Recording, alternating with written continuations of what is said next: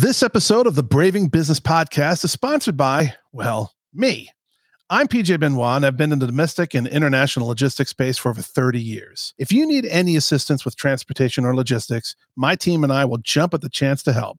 Whether it be parcel shipments, e-commerce, pallets and freight, full truckload, international air and ocean, imports, exports, warehousing and distribution, or really anything under the logistics umbrella, we got you covered. For more details, please go to shipwithpj.com.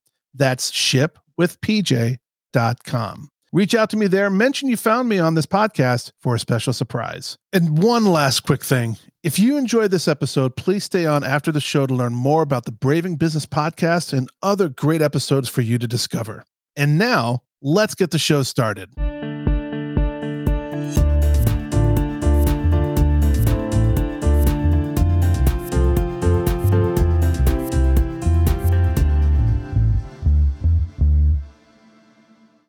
Well, hello there. Hello there, 2024. Woo, we made it. We made it indeed. I'm quite excited about it. I know obviously the season has already begun. I'm not quite sure when this episode will run. And the episode season 2 actually started being released after January 1st, but this is actually the first episode we are recording after January 1st. And so I've not seen your pretty mug.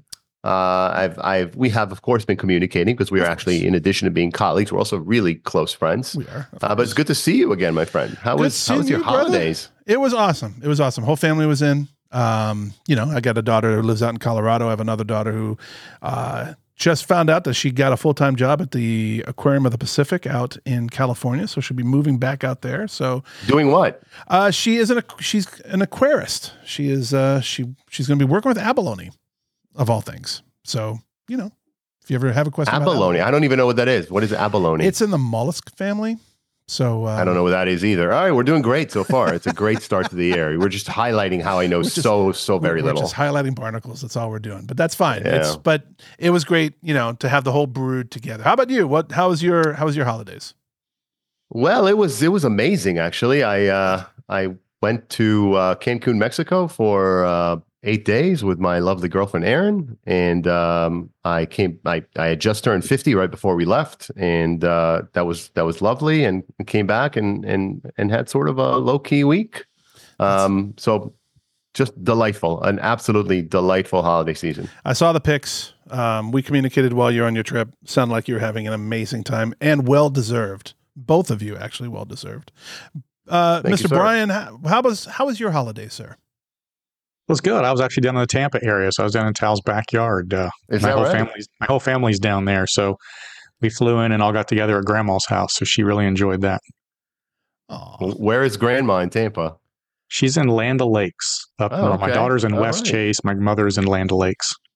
Got it. Okay. Yeah. Well, we're not going to bore the audience with that, but I lived right in that area for many years. Now I'm in South Tampa, as PJ knows, but that's a beautiful part of Tampa Bay. I live in Northwest Tampa, which is also known as Chicago. So a little far away.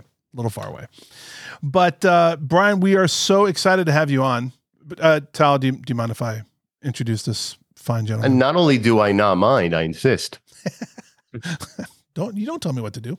All right. So Brian is the best-selling author of the Dropout, Multi-Millionaire, and the Psychology of Sales and Negotiations. He is also an expert in sales and management consulting and a serial entrepreneur with over 35 years of experience. But it wasn't a straight shot to success. Brian's first company failed, and you'll hear why in this interview. And when that happened, he lost everything that he owned, including his house and his automobiles. Fortunately, he learned valuable lessons in the process that he applied as he proceeded, which all entrepreneurs do. Hopefully, learn from failures and your mistakes, which we will look forward to, and our listeners and viewers benefiting from Brian's story. Since and after serving in the U.S. Army as well as the Air Force, Brian created 7 highly successful companies across 4 industries worth over $500 million at their peak. Today, Brian owns restaurants in Atlanta, an insurance and technology company in Denver, and a real estate business in Georgia as well as Florida. His expertise in turnaround projects and driving billions in sales makes him a sought-after consultant and speaker. He's now also, with his spare time, a public servant, serving on the city council in Alpharetta, Georgia. Brian, welcome to the Braving Business Podcast. EJ and Tal, I appreciate you having me. It's going to be a fun, fun episode. And that I got to see if I can cut that down. That is a lot to say about me. Do you think that's a lot? You know what? You some of our episodes that PJ ends up talking for like 2 minutes. I think I get laryngitis. And that's after we edit down what we are handed, from the production staff, which is very generously wants us to cite every accomplishment of our accomplished guests. We are. It's an embarrassment of riches that we have such excellent and well tenured guests on our show. So. I have seen some of these resumes on your guests. They are quite impressive. Yeah, it's pretty cool. I hope I can live up to it today. Well, I'm pretty sure you will. And just as a funny side note, we had General Leslie Smith, the Inspector General of the U.S. Army, and PJ literally started reading about every one of the banners or every one of the ribbons he had on his chest. And General Smith stopped him and said, "You're not going to do that. We're going to not do that." So, fortunately, Brian, first of all, thank you for your service. I'm a military dad, and I am always extremely appreciative of anyone that took the time to serve their country. So, thank you for your service to our country. Let's talk about your entrepreneurial journey. It started early. You started your first business, which did not succeed. Mine did not either. So we share that. Yours was a landscaping business, and eventually that turned into the portfolio that PJ mentioned. But take us back to the moment where you realized entrepreneurship was something you felt called to do. What prompted you to feel that was the path you wanted to take? Sure. So I call this my very first one of us is stupid moments, right? So I had been off active duty, had gotten married, I didn't have a job, didn't have a car, didn't have a place to live, moved in with my grandma, was borrowing my grandfather's car, and a buddy asked me if I wanted to mow grass with him. And I said, "Well, how much are you going to pay me?" He's like, "Well, $4 an hour, but I'll pay you cash under the table."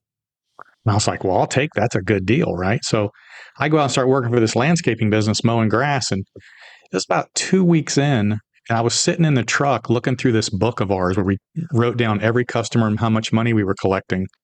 And I realized we were collecting about $2,000 a week. And I know I was making $4 an hour, so that's $160. The guy beside me was making $200 because he was getting $5 an hour. And the guy beside him was making $8 an hour. So I'm thinking, throwing some gas and whatnot. The guy that owned the business, by the way, every day we would finish mowing, we'd drive over to his house, hand him all these checks, then we'd go put the equipment away, and the next day we'd start over. He was making about $1,000 a week sitting at home while I was out there killing myself for $160. And I was sitting there looking at this book and I was like, one of us is stupid. And I know which one it is.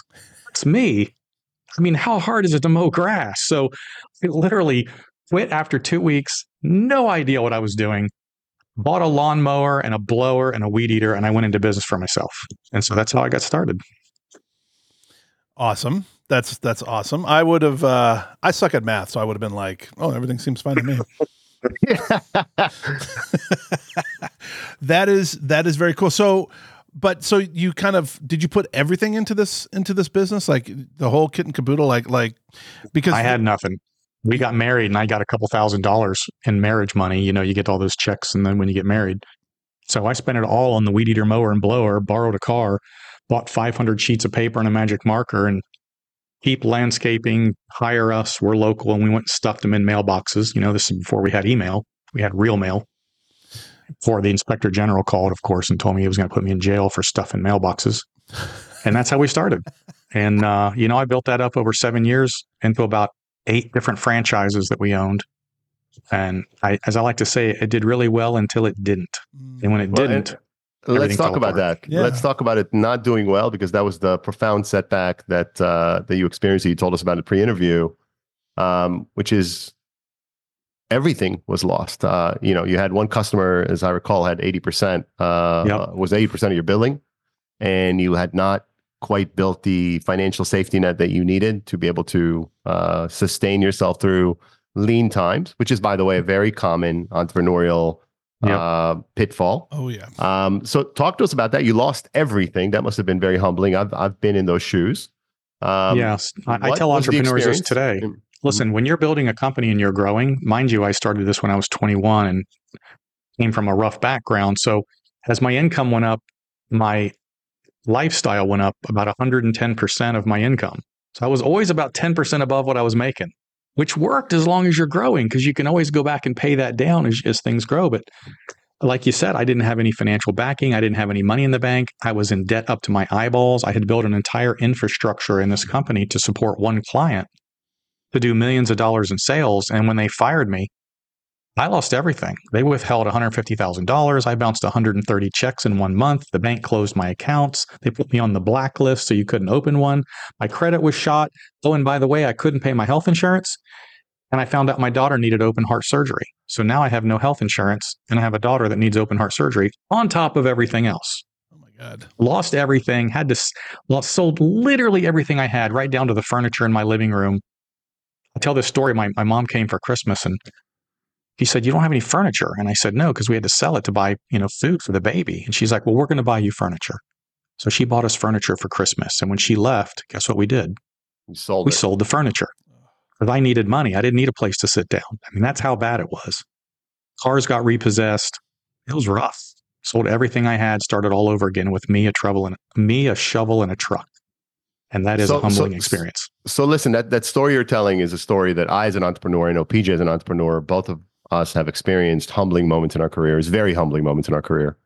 And what I've come to see through the episodes we've conducted so far in speaking to numerous highly successful individuals, whether they're entrepreneurs or military leaders or politicians, is the one thing they have in common is resilience. And that is obviously the theme of Braving Business. They, for some reason, are capable of not plummeting and somehow, some way, scraping themselves off the floor and starting over. A lot of other people, those who perhaps dabbled in entrepreneurship, but then ultimately decided it wasn't for them, have the same experience, perhaps, of they reach a certain point, they fail, and at that point they decide, well, entrepreneurship is just not for me, and I'm going to go and I'm going to work for someone else.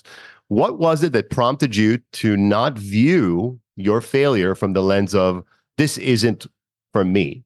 I'd love for you to share with the audience what it was, and also I'd be curious what your wife thought about it. I'll give her credit. Whatever I did, she followed me 100%, never questioned me, and always backed me. So that's awesome. She got a lot of credit during those days. But from my perspective, guys, I'm the kid that failed out of high school. I'm the kid that didn't go to college. I tried. I dropped out. I had no discernible skills and no education of any kind. And in my mind, the only thing I was qualified to do was dig a hole and mow grass. That's just my mentality at the time. And when things go wrong, you're either going to fold up or you're going to man up, in my case. And I had a child to take care of and a wife at the time. I didn't have a choice. So you get up and you go. And it sucks and you're mentally destroyed all the time, but you get up and you go and you try to figure out how to make the next thing better. I did not realize at that time in my life the lessons I was learning. That's something you go back and connect the dots, right? Every bad thing that's ever happened led to something better in every single case in my life. Now, whether that's because it was fate or God, or whether it was because I looked for the next open door when one closed, I don't know.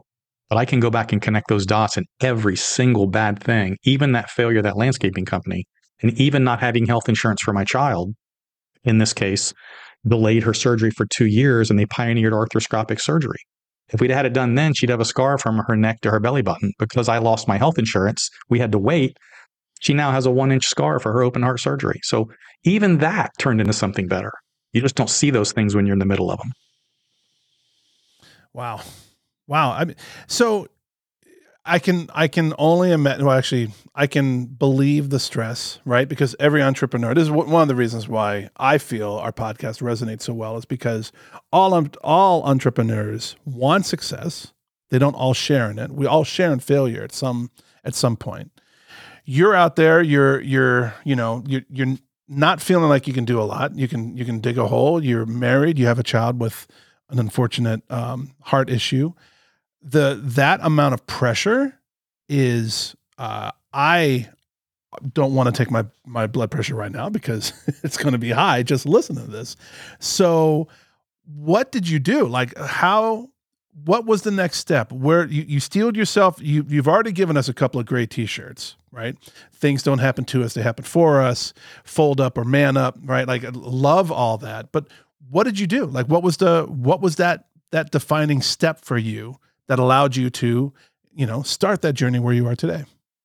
So I go back to me, a truck and a shovel. I'm doing landscaping during the day by myself. And a buddy calls me and says, hey, he's going to sell me the health insurance policy I can use 2 years from now for my daughter. But he says, you need to come sell health insurance with me. We advertise on the Rush Limbaugh show and we got all kinds of leads we don't know what to do with. And I was like, I am not selling insurance. That's like the worst thing in the world. And it took him 6 months of showing me these checks. And finally I said, okay, fine. I'm miserable landscaping. I hate what I do every single day. How do I sell insurance? He takes me out to one appointment. I go out the next week. I start selling insurance. And who knew I could sell? I didn't know. Turned out within like 2 weeks, I was top 1% in the country for this insurance carrier. And I'm making way more money working a few hours at night than I was all day long digging holes and mowing grass. So one day I literally got in my truck and I called a buddy of mine. I said, here you go, take it. It's your business now. I quit. I'm going to sell insurance full time. And so I started my insurance business. Coincidentally, at the same time, the internet was popping up. And because I'm ambitiously lazy, I created what we today call a direct-to-consumer call center. Back then, we called it virtual sales. Like I figured out a way to sell without going to see the client that nobody was allowed to do, but we got it done. And within 2 years, I had sold that company to a venture capital group, and it turned into a company that went public later called Connecture. So I didn't know I could sell. It was a hidden talent, but apparently I could. So I guess I could do more than dig holes at the time. And that started this whole journey into venture capital and private equity and consulting and all the stuff that I do today. Again, if my landscaping company hadn't failed, I might still be digging holes today. Who knows? Let's talk about that transition. And by the way, to go back to things don't happen to us, they happen for us. I mean, I think that's a lesson that isn't easy to recognize at the moment or in the moment where things are happening in your life that feel extremely burdensome and maybe even unfair. The human tendency is to feel sorry for oneself. It's woe is me. It is only later in hindsight, and oftentimes with the benefit of both time and experience, that you get to see why something that felt so terrible at the time is perhaps the best thing that ever happened to you. And that's 100%. True professionally. It's also true in our personal lives. Let's talk about this transition. So you made this interesting transition from landscaping to insurance. We're at a time in an era where people transitioning from one industry to another is fairly common. I'd be curious, what key principles have you found to be universal, right? So regardless of the industry, what are some things that you have found to be true regardless of what industry you're in? From a success standpoint, you mean? From any standpoint, success or failure for that matter. It's interesting. One of the things people ask me occasionally is, what did you get out of the military and how did that help you in your entrepreneurial journey?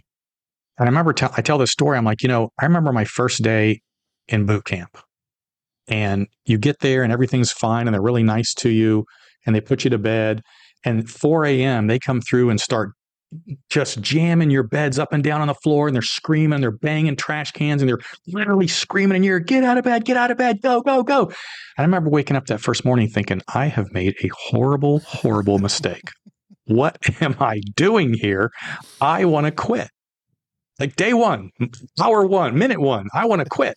And we had guys on our flight that were like, we don't want to do this anymore. And the drill sergeant said, son, you don't have a choice. You signed on the dotted line. This is what you're going to do. Your other option is I'll go throw your ass in the brig. So your choice is 0. We own you. You got to go forward. And so that's what you do in the military. You just move forward no matter how bad it sucks, no matter what's going on, no matter what you feel, if you're sick, and you move forward. And you know what? I find that with entrepreneurs that are successful. It doesn't matter how bad things get or how the shit hits the fan. You just figure out a way to move forward. You don't cry and whine about it. You just move forward. And that is a successful trait that makes people succeed long term. It's the quitters don't make it. It's the people that just keep figuring it out and moving forward that are going to have all the success. It's all about the pivot, which we've talked on several times during this podcast journey. It's having the gumption to actually get through it. The pivot itself is far easier than finding the gumption, finding the wherewithal to just survive it. That's true. That's the hard part. That's the hard part. And that's where that is what separates oftentimes those who end up experiencing success from those who end up becoming oftentimes successful, happy employees of other people's businesses. Is that at that juncture, somebody either gets through it or says, I'm just not cut out for this. I have also likened successful entrepreneurs and honestly successful salespeople to warriors. They're warriors. They're fighters. They look for a fight. They go out and they get in the fight and they don't quit till they're done. How many warriors go, oh gosh, somebody did something wrong. I'm going to quit and not be a warrior anymore. No, that's not what a warrior does. A warrior goes out and just keeps moving forward until they're dead, quite frankly. So I find successful entrepreneurs have that warrior mentality. They've got to go out. They've got to have a fight. They got to have something they can get in the middle of. They need that adrenaline rush of, come on, we got to win. We got to win. We got to win. So yeah, warriors don't quit. This is all amazing, actually, and awesome. I tend to use the word awesome a lot. This is awesome. So you start, landscaping, then you get into insurance, and then you get into venture capitalism and all this other array of things. And then you write a book. And so when did you decide to write your first book, Dropout, Multi-Millionaire? And like, what prompted that? And what was there like a main message that was like within you that you wanted to share? Tell us more about that. That wasn't actually my first book. My first book, believe it or not, is called I Give the Dumb Kids Hope. And the story behind that is that my kids went to private school. Remember, I dropped out of high school, didn't go to college, I got kicked out. I failed out, actually. Got back in, managed to graduate, but didn't go to college, no education. My kids are in this private school because I believe in education. Yeah. And they used to get this homework like 4 hours a night. It used to drive me crazy. And I'd get into arguments with them like, y'all need to go to bed. It's midnight. And one night my daughter is up at 2 a.m. studying. And I walked in the kitchen. I said, honey, go to bed. She's like, Daddy, you're not supporting my educational goals. I have to get good grades to get into a good college to get a good job. I said, honey, your education's not that important. You don't have to get straight A's. And she said, yes, it is. I said, well, honey, now mind you, we're living in a 10,000 square foot house. I got a beach house, a lake house, an airplane, cars, boats. I said, if it's so important, how do you explain me? And she said, Daddy, we actually talked about you in school. I said, you did? She goes, yeah, we decided you give the dumb kids hope. And I was like, that is the autobiography title of my first book. It took me 10 years to write it, but I wrote that book. And then I finished it while I was out in Park City. I go skiing for like a month out there. I remember finishing the book and I walked up the street to my favorite brewery, Wasatch, and I was sitting at dinner and I had submitted that book to my editor. And I sat there and I thought, I'm not done writing. I want to write a book on business now. And so I jotted down 100 different topics on my iPhone while I was sitting there and went back to the condo and started writing. And 6 months later, I had book number 2. And honestly, it started out to be a technical book and turned out to be more of a soft skills psychology book on what it takes to build and scale and succeed in business more than anything else, which led to my third book, The Psychology of Sales, which is not really cheesy sales tactics. It's more what's the psychology of the way people think and why they react the way they do. So both of those books are psychology based. Let's talk about that because that book, has maybe been the book that made you more of a household name than anything else. Best-selling book. And in it, first, I'd love for the audience to understand the title. No, the Psychology of Sales and Negotiations. What is behind that title? So there's a quick story. If you know who Richard Branson is, he wrote a book called Screw It, Just Do It years ago. And in his book, he talks about if your first offer doesn't insult them, you've offered too much. And it's a story about when he bought his island. And the basis behind that is if you are a good negotiator, pretty much you're always going to say no to the first offer. And people that are negotiating on the other side of you are almost always going to say no to the first offer. How many B2B, B2C, or any sales have you been involved with where people just go, oh, okay, that's fine. Right, I'll take that. So if we know that they're going to say no, then we need to start anchoring our sales with the bottom and the top or where we want to be, right? And so his premise is we anchor at the bottom as low as we can go. So no, the psychology of sales is really about understanding what the person standing in front of you is thinking and what they're going to do and how they're going to react, whatever it is you're saying. And so you need to build your sales process, your script, your dialogue around how they're going to react when you say or do it. If you can effectively do that, we call it overcoming objections before the client ever has them. Because if I can overcome your objection before you have it, then you don't have the opportunity to have that objection. And we do that by proper questioning and scripting and all kinds of stuff we teach. So how much of that is anticipation versus experience? Well, if you look at any organization that has a sales team that's been in place for any amount of time, whatever they're selling, their sales team can tell you the top 5 or 6 objections. They get them all the time. The same objections, no matter what it is, your sales team's getting them. So if we already know those objections are coming, that is through the experience of having done it, then we build a system around those objections. That's what we do, right? Why are you looking? When are you looking? Who have you shopped with? Have you looked at pricing? All these questions and it's all about the questions, and we draw them out. And if we can draw out all the questions around those objections, then they won't have the opportunity to have them down the road. Do you see that as applying equally to startups? Because I follow the logic of that with established businesses that have a sales team and a more or less pattern, which is really what you're describing. What about a new company? I mean, I have a new product, a new business, a new solution. I don't yet quite fully understand the objections. How do you apply sales psychology there? Well, so here's a big one, right? So I call this the first objection, and it applies to every product, every sale, and every salesperson. You know what the first objection is in any sales process? First objection is that you are a salesperson, and people distrust salespeople because they think they're going to get sold, and they're afraid of the unknown, that you might use your sales magic voodoo to make them do something they don't want to do. So if I already know going into this process that you don't trust me, not me personally, I'm a great guy, I got kids, I teach, I coach, but with my salesperson hat on, I am a distrustful person. If I already know that, then the first objection I have to overcome is overcome the objection of who I am. And so I will build a sales script around that, right? That will help you lower that wall of mistrust, we call it, because your client's sitting there in a defensive posture the minute they lay eyes on you. We have to get around that wall of mistrust. So we have to start with that, right? We know that people buy from people they like and they trust and are professional and all those things. But we got to get past that wall of mistrust first. Then, whatever your product is, I mean, come on, if you've been in sales for any amount of time, you can figure out what those objections are going to be. I mean, pick any product and it's going to be, I'm not ready today. I'm only looking, the price is too high. This is not in my budget. It's not the right time of year for our company to do this. Well, then why did you call me? Why are we here in the first place? We can figure those things out pretty handily. I think that, first of all, everything you're saying is very, very true. I have a long history in sales.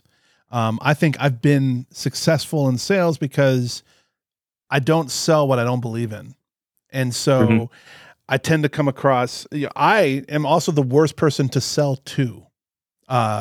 If you cold called me, I am just a jerk. I really am. Even though I understand it, I get it. I know how hard it is and everything, but I just don't have the time for it. Right. And so I'm kind of brutal in that way, which I'm trying to work on to better myself.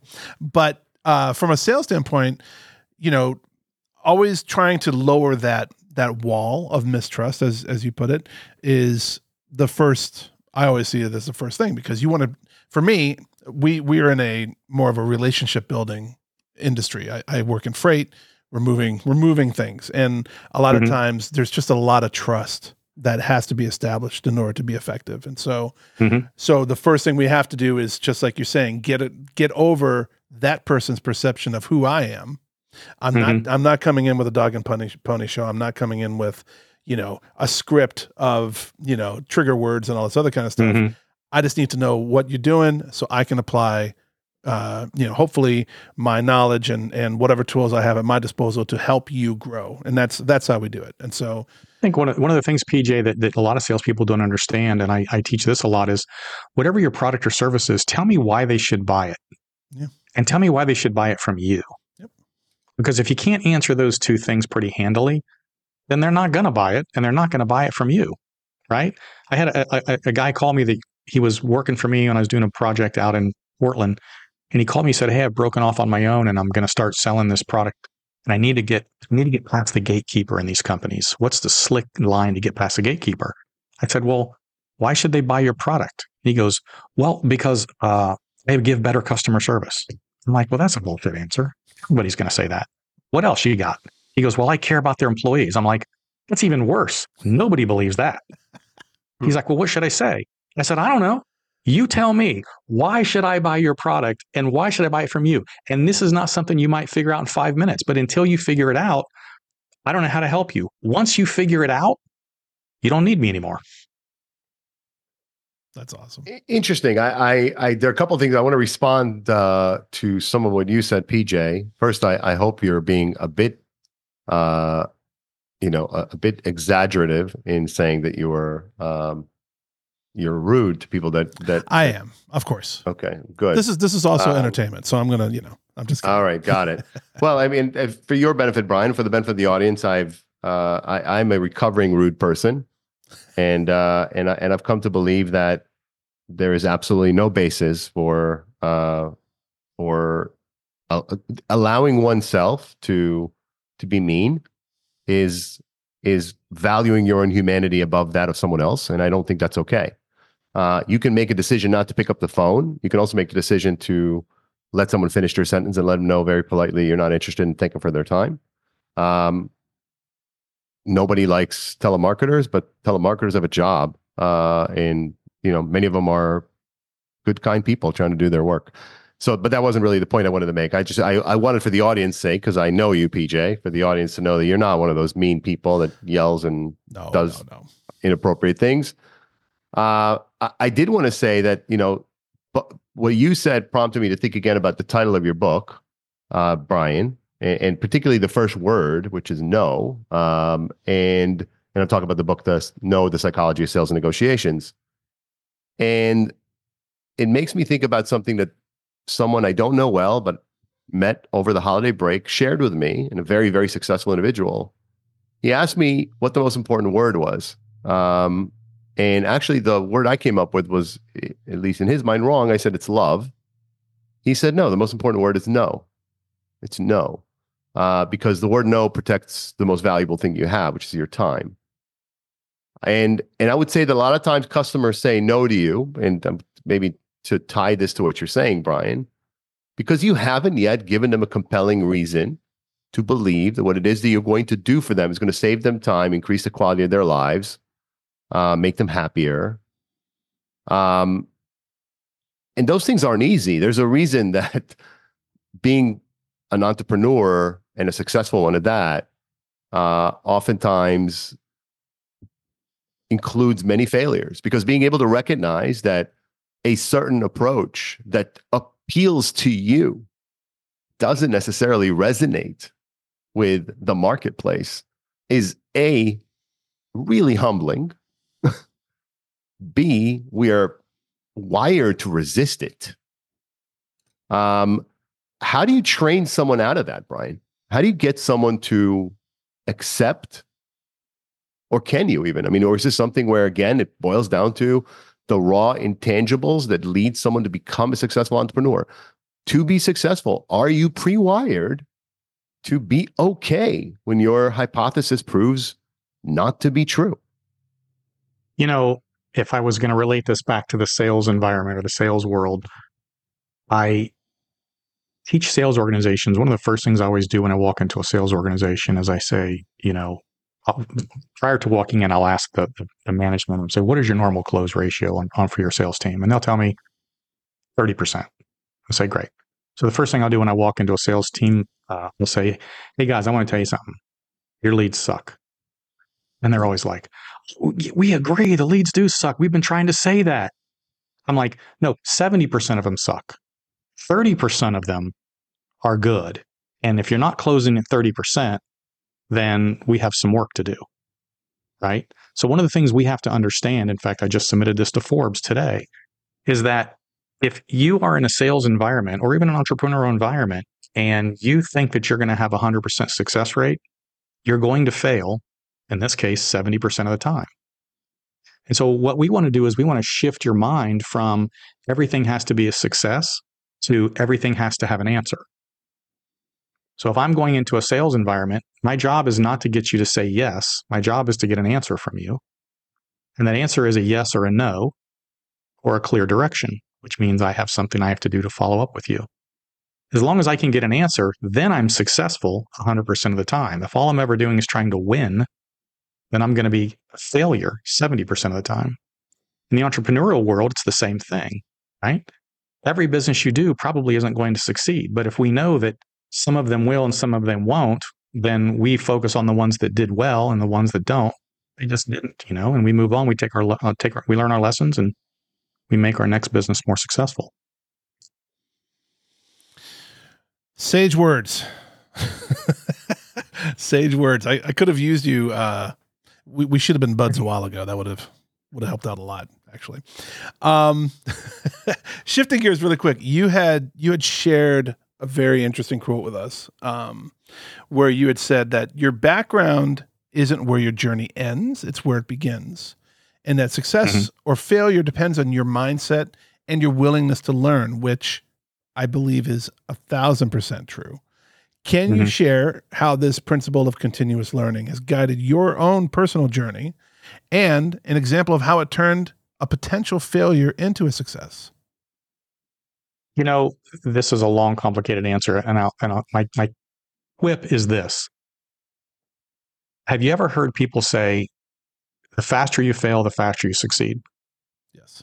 You have to fail to succeed. I cringe every time I hear that, because that is complete nonsense. Failure leads to failure. Failure leads to failure.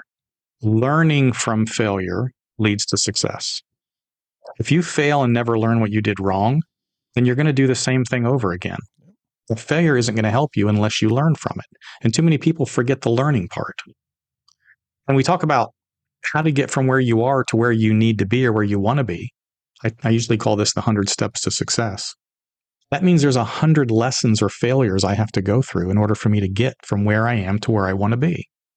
Anybody can succeed at anything they want to succeed at, as long as they learn every single lesson that needs to be learned along the way until you get to where it is you want to go and have that success.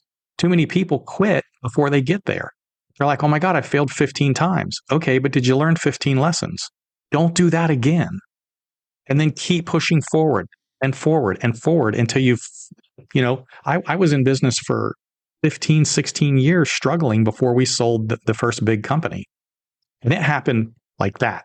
I mean, we went from making $100,000 a year to $1 million a year to $2 million a year in a matter of 12 months. And we got acquired by this private equity firm and then another venture capital firm after that.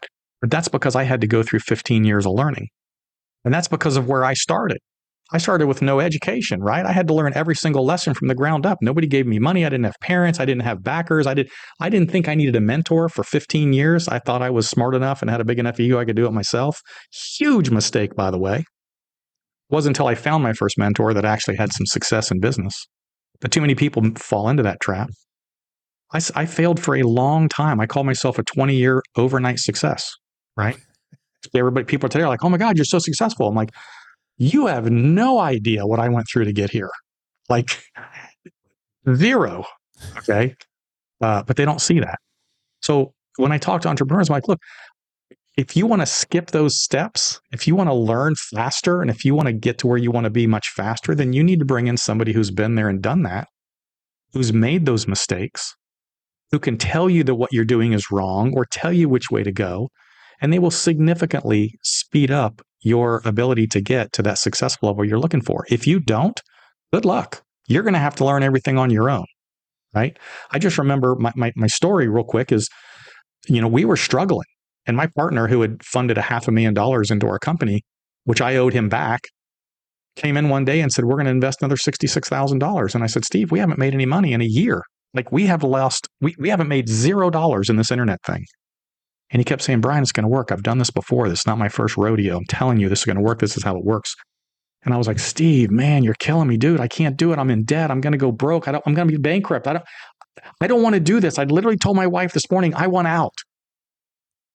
And he said, Brian, I'll make you a deal. You give me my equity back. I'll forgive your debt. We walk away as friends. I don't want the money to come between us.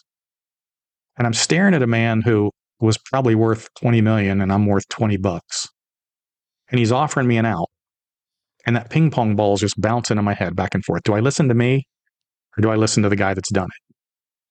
And it took me about 2 minutes. And I finally said, all right, Steve, If I'm going down, I'm going down with you. I'm in. And he said, all right, but I'm kind of pissed off at this whole conversation, so I don't ever want to have it again. And he got and walked out of my office. 18 months later, we sold the company for $80 million. Wow. And I was this close to losing everything. That's when I decided to stop taking my own damn advice. which touches on a number of themes that I think are worth teasing out. There's no question about it. There is something about being an entrepreneur that attracts a certain personality type. Generally speaking, people that are relatively confident about their abilities and or that they have come up with a mousetrap or solution that the marketplace really, really needs. There's a degree of arrogance to entrepreneurship that I would say, when it's harnessed, is healthy. But to build on what you just said, it can the line between healthy arrogance, which is conducive to pushing through obstacles, and blind absolute certainty in one's own wisdom, is a fine line. And the older I get, and I just turned 50, the easier it is for me to see it when I talk to young entrepreneurs and entrepreneurs who are not so young even. You can tell fairly quickly who is so sure that they have it all right that they are far more likely to fail, and who is capable of doing perhaps the most important thing you can do when you're not there yet, which is listen better. Listen better. It's very hard to do. It's interesting, Tal. I talked to some guys who run an incubator. They don't call it an incubator. They call it an accelerator up in Columbus, Ohio. And they make these entrepreneurs come in and go through like 6 weeks worth of classes. They have a great idea. They have a product they're trying to bring to market. They make them go through 6 weeks of classes with world-class entrepreneurs to teach them all the things they need to know. And at the end of the 6 weeks, they either vote you in or they vote you out. And so if you've been voted in, that means you've successfully gone through the 6 weeks of classes. You've learned the things. These guys like you. And I was asking him, I said, well, what's your success rate after that? He said about 50%. And I said, of the 50% who fail, what's the biggest reason they fail? And he said, oh, that's easy. They start thinking they're smarter than us and they don't listen anymore. I said, that's about right. You let your ego get in the way. You think you have to have all the answers. You think that everything you think is right. And that's going to be your biggest detriment. You're exactly right, Tal. I just wrote a blog post about that, and I admit it. Again, I've talked about being a recovering mean person. I also wasn't a great listener.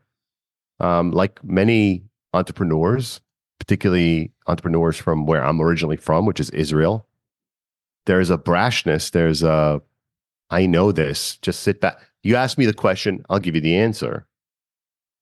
And it takes a lot of courage.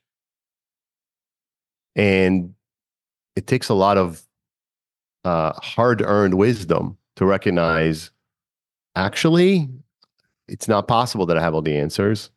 If I'm privileged enough to have someone who's accomplished anything in their lives willing to have a conversation with me and share their thoughts, the least I can do is listen extremely well with an open mind. Then go back and do your thinking and do your analysis, right? I don't think what you're saying, Brian, is just because someone's been there, they're absolutely going to get it right. I don't think, first of all, there is no such thing as always getting it right. Business is always at its core an art, not a science. Okay. Mm-hmm. But there are things that are going to lead you closer to the outcomes you want and going to increase your odds of achieving the end result that you're starting out for, which is either build a great business that can sustain you and your family or sell it. Okay. And if you're just not willing to listen, if you just think that you have all the answers, I mean, maybe you're right. And there's some people that are like that, right? Some of the world's biggest success stories on some level or another are those stories. but they are so rare. There's a reason that, there are only a handful of billionaires on earth and a whole lot more people that either achieved some success or achieved no success because they were or weren't willing to learn. And I think ultimately, Brian, the takeaway from this episode for anyone listening to it, and I think this has been one of our best episodes, is, you know what? You're sitting in front of a guy who's accomplished a lot in his life. And the thing I'm taking away from this, from you, is how important it is to not assume you know it all, not assume you have it all right. Sure, you have to be prepared to be successful. You have to do your homework. You have to think about what you should be doing differently and what you should be doing the same. But ultimately, the importance of having people around you, advisors, mentors, as you said in the pre-interview, heck, I mean, the world's most successful leader, Tim Cook, has a group of advisors. Mm-hmm. The man's accomplished a lot. Can we agree on that? Right? Yep. If it's good enough for them, how can it not be good enough for you? Exactly. I've been in the startup world. I think we all have, obviously, and you see a lot of startups go by the wayside because of death by hubris. Right? You have a founder that just doesn't get out of their own way, and a lot of times, especially on the sales side, founder-led sales is that's a death knell to a lot of companies because the founder can only take it so far, and then hopefully you build a lot of people in, you bring a lot of people in that can help build your vision, and you bring in people that are smarter than you, and just like you said, other mentors and other advisors who can help curate the future that you want to build for the company. But a lot of times, unfortunately, I started it, I know all the answers, and I'm going to take us over the finish line, and it doesn't work that way most of the time. Let me give you my last quick story on the Dropout Multi-Millionaire. So I wrote the book. It was my second book, and I submitted it to the publisher. And he came back and she said, Brian, and I had designed a cover for it. She said, Brian, your cover is terrible. I said, no, you don't understand. This is I like this cover. I'm successful. You're just an employee that works at a publishing company. I'm a multi-millionaire. I've built and sold. She said, Brian, your cover sucks. I'm telling you, it sucks. And I argued with her for like 5 minutes. And then it suddenly dawned on me, wait a minute, I'm the guy that sits around all day telling people they need to take advice from people smarter than me. She's probably done 1,000 of these and I've done one. Okay. I said, I apologize. You go the direction you want to go. And the book turned into a Wall Street Journal bestseller. So bring in people that are smarter than you, that know what they're doing, and don't be so egotistical that you think you have all the answers.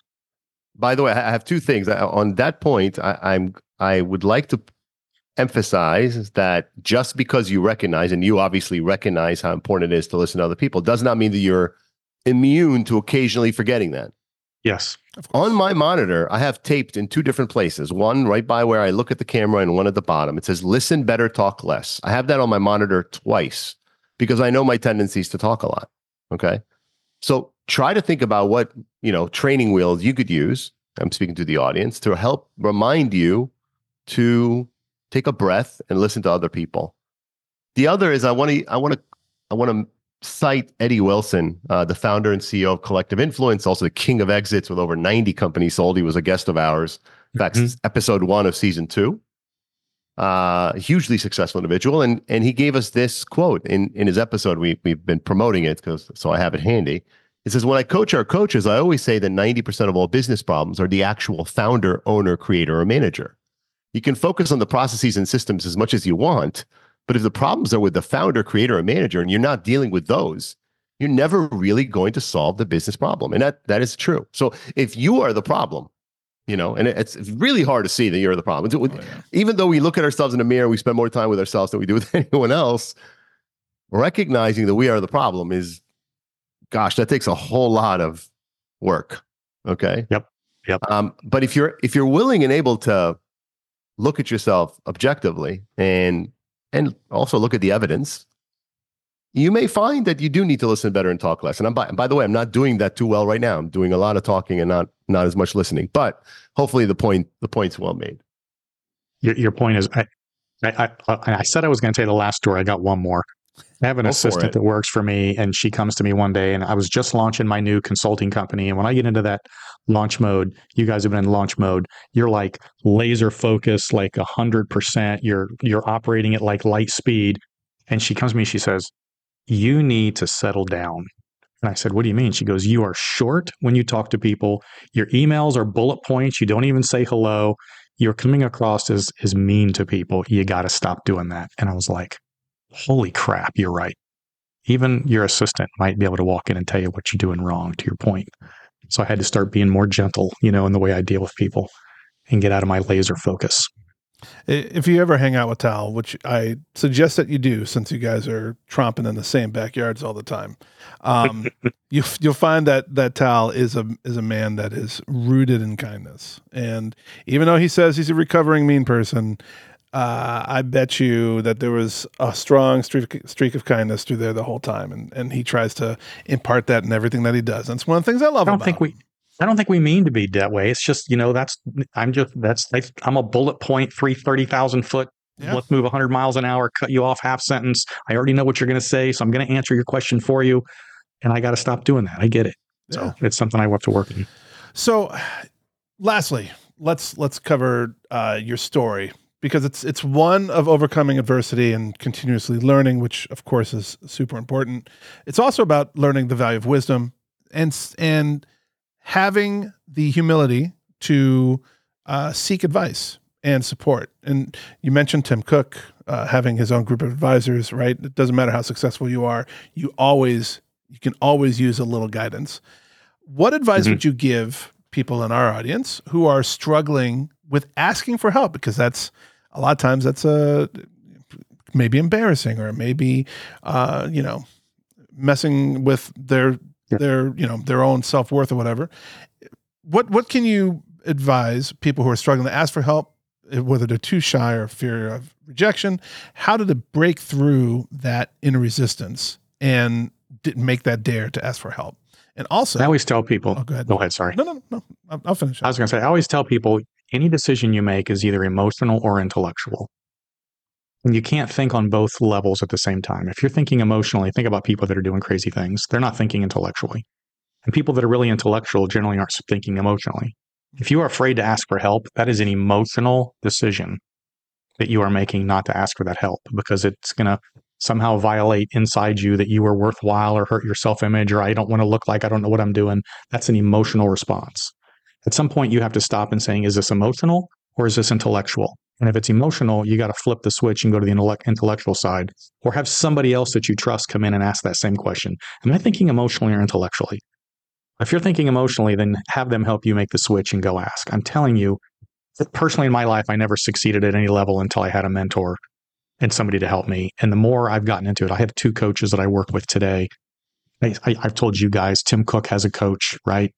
Every corporation in America has a board of directors. You guys probably had board of directors in your companies before you sold them. This is what we call people who are advisors, who aren't necessarily doing exactly what you do, but they bring you a point of view and a perspective and a 360-degree look that can help you make better decisions. So if everybody out there who's successful is doing this, then the intellectual decision is that you need to do it too. Yeah. Just make sure you vet that person. Make sure that they're actually who they say they are. They've done what they say they've done, and they can give you the advice that you're looking to get. It's the best decision you'll make. And I first of all, I 1,000% agree with that. One of the people that we had talked to before and that's also coming out this season, is a chat we had with Larry Kazanoff, who is a film producer and film director, been in Hollywood a long time. He came out with a book about having a touch of madness, right? Those that are successful have a touch of madness. And so we had gone a little bit into that. And this guy's produced some of the most successful movies in Hollywood history. So I saw him on your site. Yeah. Platoon. And the guy's amazing.